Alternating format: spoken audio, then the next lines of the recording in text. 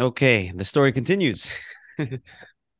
So the Avinu Malkeinu, bottom of page 59, right? Two versions of the Avinu Malkeinu. There's the short version that we recite here on Mondays and Thursdays.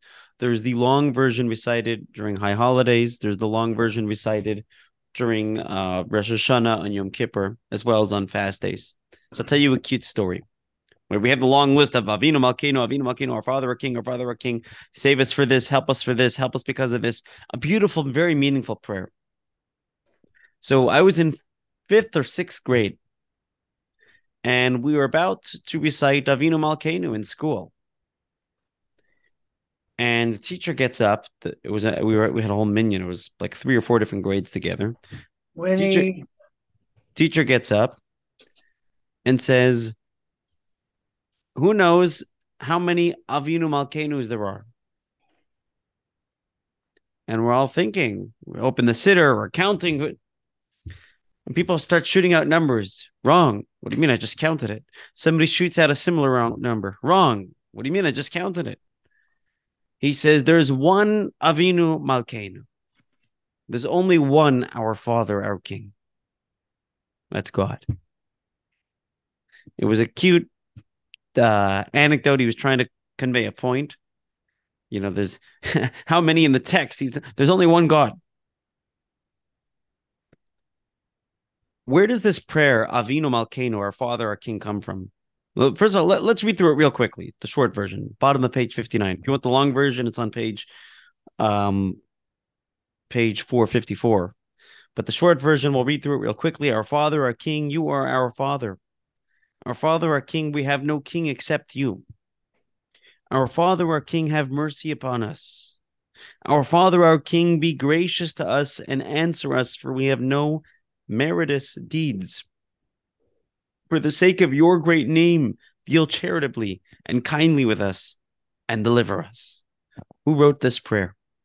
What's the backstory to this prayer? So here's the story.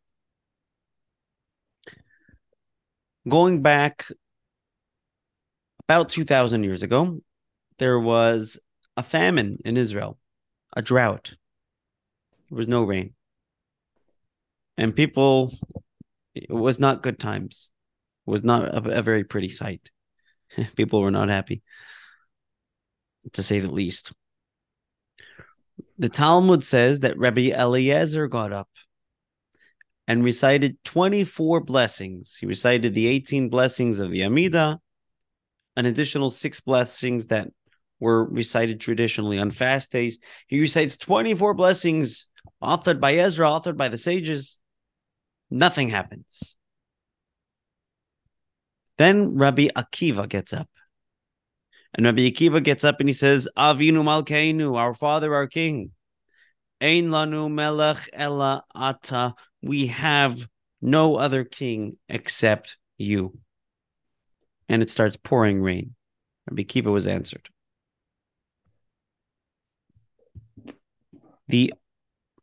Apparently, the Avinu Malkeinu prayer elicits mercy, gets God to answer us. The joke or anecdote, if you will, that they say is that there was once a kid in class, and his teacher was also his father.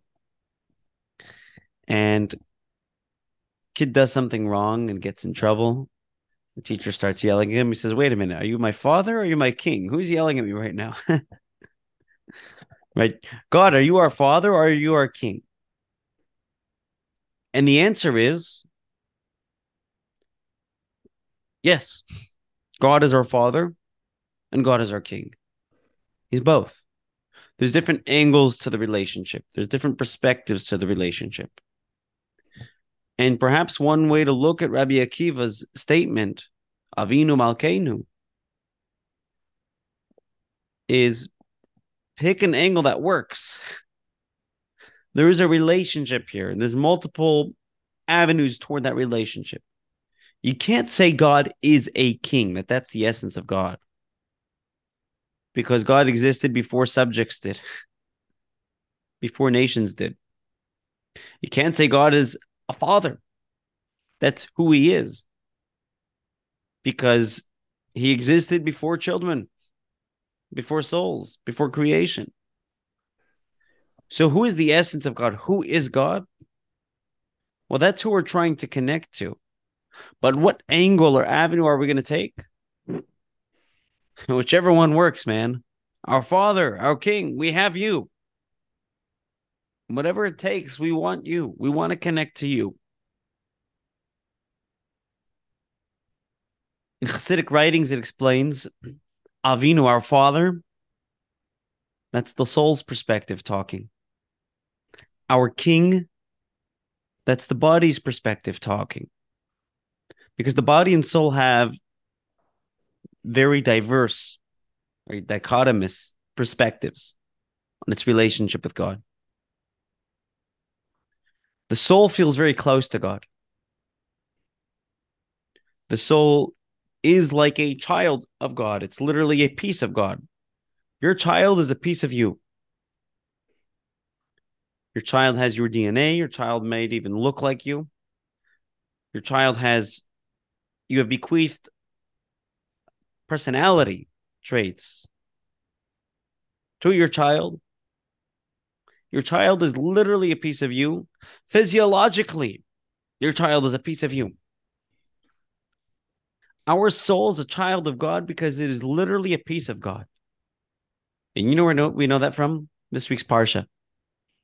God formed Adam out of dust and blew into his nostrils, a living soul. Literally a piece of God, a piece of his breath, a piece of him. So when we say, God, you're our Father, that's the soul talking. And you know what the body feels like, though? I don't see it. I'm my own independent being, my own independent existence. I got my own agenda. I got a life to make for myself, a legacy to make for myself. It's all about itself, not about the purpose for which it was created. That's the default perspective the body has and the animal soul has. It feels independent. Now, is anything actually independent from God? Okay, no, but it feels independent. Yet, we muster up the courage to say, even if I don't feel it, you're still our King. And we want both the body and soul to come in sync, to come together, to come to God and say, Avinu, you're our Father. Malkeinu, you're our King. Our soul feels close to you. It's a piece of you. You're our Father. Our body feels independent, feels like it has its own agenda, its own purpose, its own meaning. We recognize that that's not true. You're our King. We're going to accept that. Let's refer back to the story in the Talmud. Rabbi Eliezer gets up and recites the Amida and various blessings. He's not answered. Rabbi Akiva gets up and says, Avinu Malkeinu, and he's answered. It starts raining. Why was Rabbi Akiva answered and not Rabbi Eliezer? The Talmud says Rabbi Akiva wasn't necessarily a greater scholar or, more meticulous than Rabbi Eliezer. Why was Rabbi Akiva answered and Rabbi Eliezer wasn't? The answer is Rabbi Eliezer was a passionate, committed Jew. And you know why? Because he was born that way or born into it. He was born into a family where he had that opportunity to learn, to study, to grow, to connect. And his natural course in life was, I'm going to be a rabbi. I'm going to be a devout, committed Jew. How did Rabbi Akiva grow up? Rabbi Akiva's ancestors were converts. And the way Rabbi Akiva himself grew up because of that situation, just because of where he happened to have the lineage he had come from, he wasn't fortunate to study Torah up until the age of 40, started learning the Aleph Bet at age 40. He was inspired by his wife and then went to study for 24 years. For him, studying was not natural. Learning wasn't natural. The environment of what it means to be a devout, committed Jew was against the nature, was against the odds, was against the natural trajectory. One way it would have thought for his life. He was just a simple farmer. Yet he pushed himself. He decided to study, to throw himself in, to connect, and he became the great Rabbi Akiva of the Talmud. He had 24,000 plus students. He gets up and says, Avinu Malkeinu. God answers him. We see from this story, there's two things that get us answered. Number one, it's not just the text of prayer, it's the prayer from the heart. Rabbi Eliezer recited the text, and he may have done it with devotion, but Rabbi Akiva spoke from the heart. Number two, the attitude. Rabbi Akiva was fighting against his nature to serve God. I got to answer this guy, says God, as it were.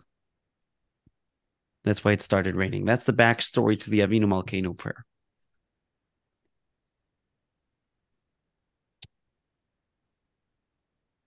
The Tachnun prayer ends with this paragraph on page 60. And again, this paragraph is recited any day that there's Tachnun, not just Mondays and Thursdays. Let's read through it quickly. Yeah? We'll read through the prayer quickly. We know not what to do. I'll be honest, the Hebrew is much, it doesn't sound like Old English when you read it in Hebrew. But okay. I wish they would come out with a translation that was a little bit more contemporary. But whatever. Sometimes it sounds like we're reading Shakespeare in English, and it makes it more archaic than it actually is. But we don't know what to do. But our eyes are upon you. Commentaries explain, why are we saying we don't know what to do? We've tried different things throughout Tachnun. We've prayed standing up. We've recited the confession prayer. We've prayed sitting down. We've done the Nefilat Apayim, where we lean ourselves down. We've recited the 13 attributes of mercy. We've recited that. There's so much that we've been doing. God, we don't know what else to do. We're at our end. The last thing we can do is just focus on you. There was once a guy who was going through a very difficult time. I don't remember the details of the story. I apologize, but he was going through some sort of personal crisis. He went to his Rebbe and he said, Rebbe, I need a blessing. I need your help. I went everywhere, to every doctor, to every... You're the only one that could help. I need your help. Sorry, sir. I can't help you.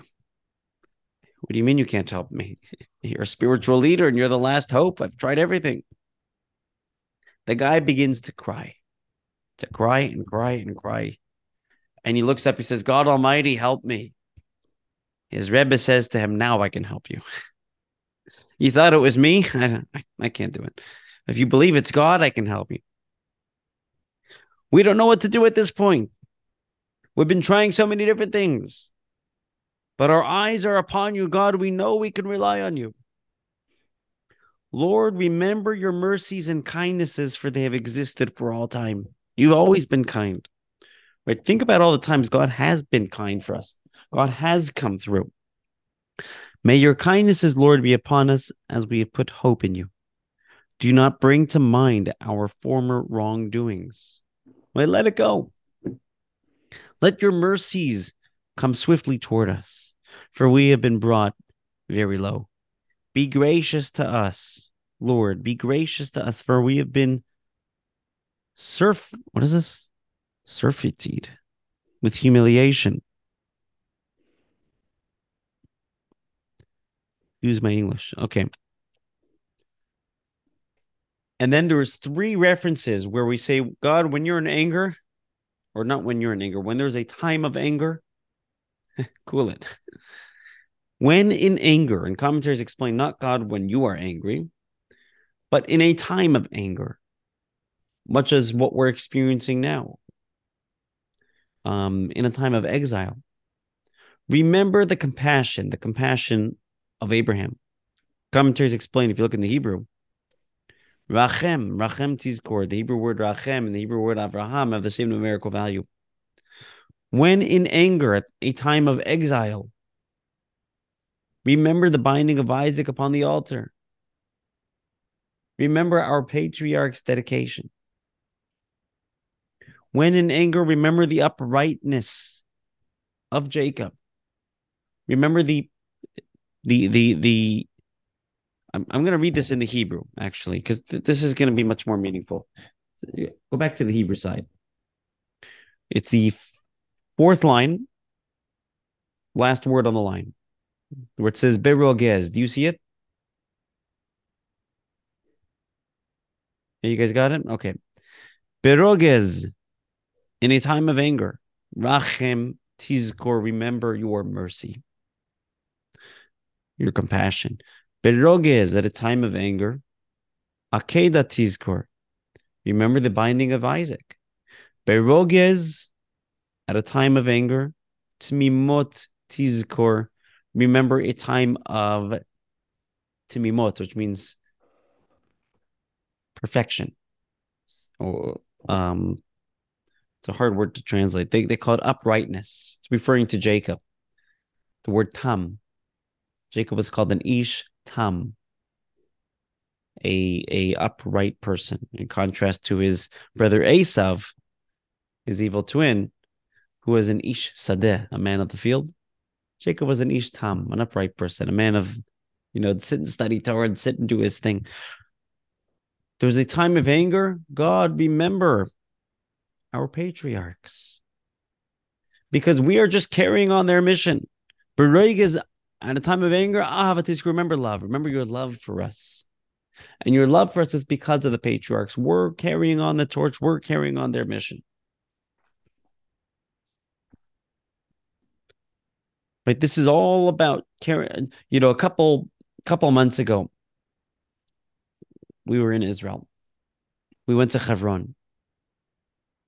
And we had the wonderful privilege of being at the grave of our patriarchs, of Abraham, Isaac, Jacob, Marata, Machpelah, and Hebron. And I remember standing there at the grave of Abraham.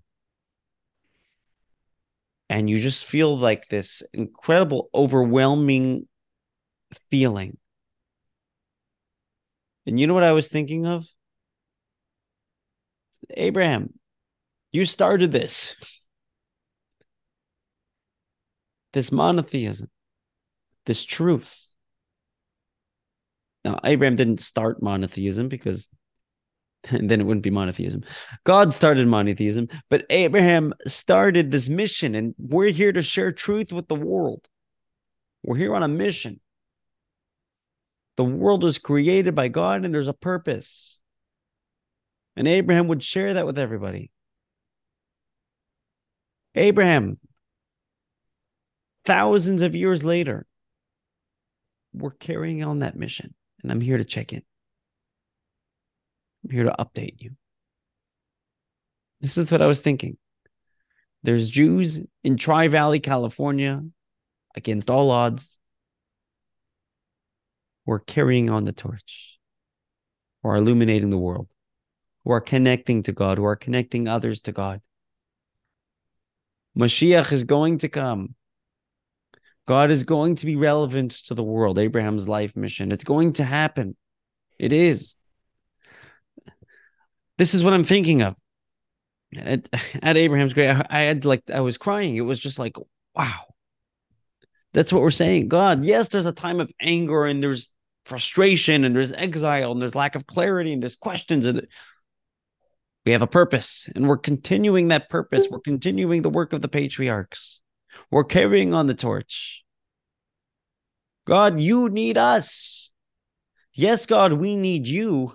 And yes, we're at your mercy. But you have a purpose for which you created the world, and you need us. Do it for you. And that's why we say in the last line of this paragraph, save us and pardon our sins for the sake of your name. God, this is for you. It all comes back to you. That's the bottom line. We got this. That's my story, and I'm sticking to it.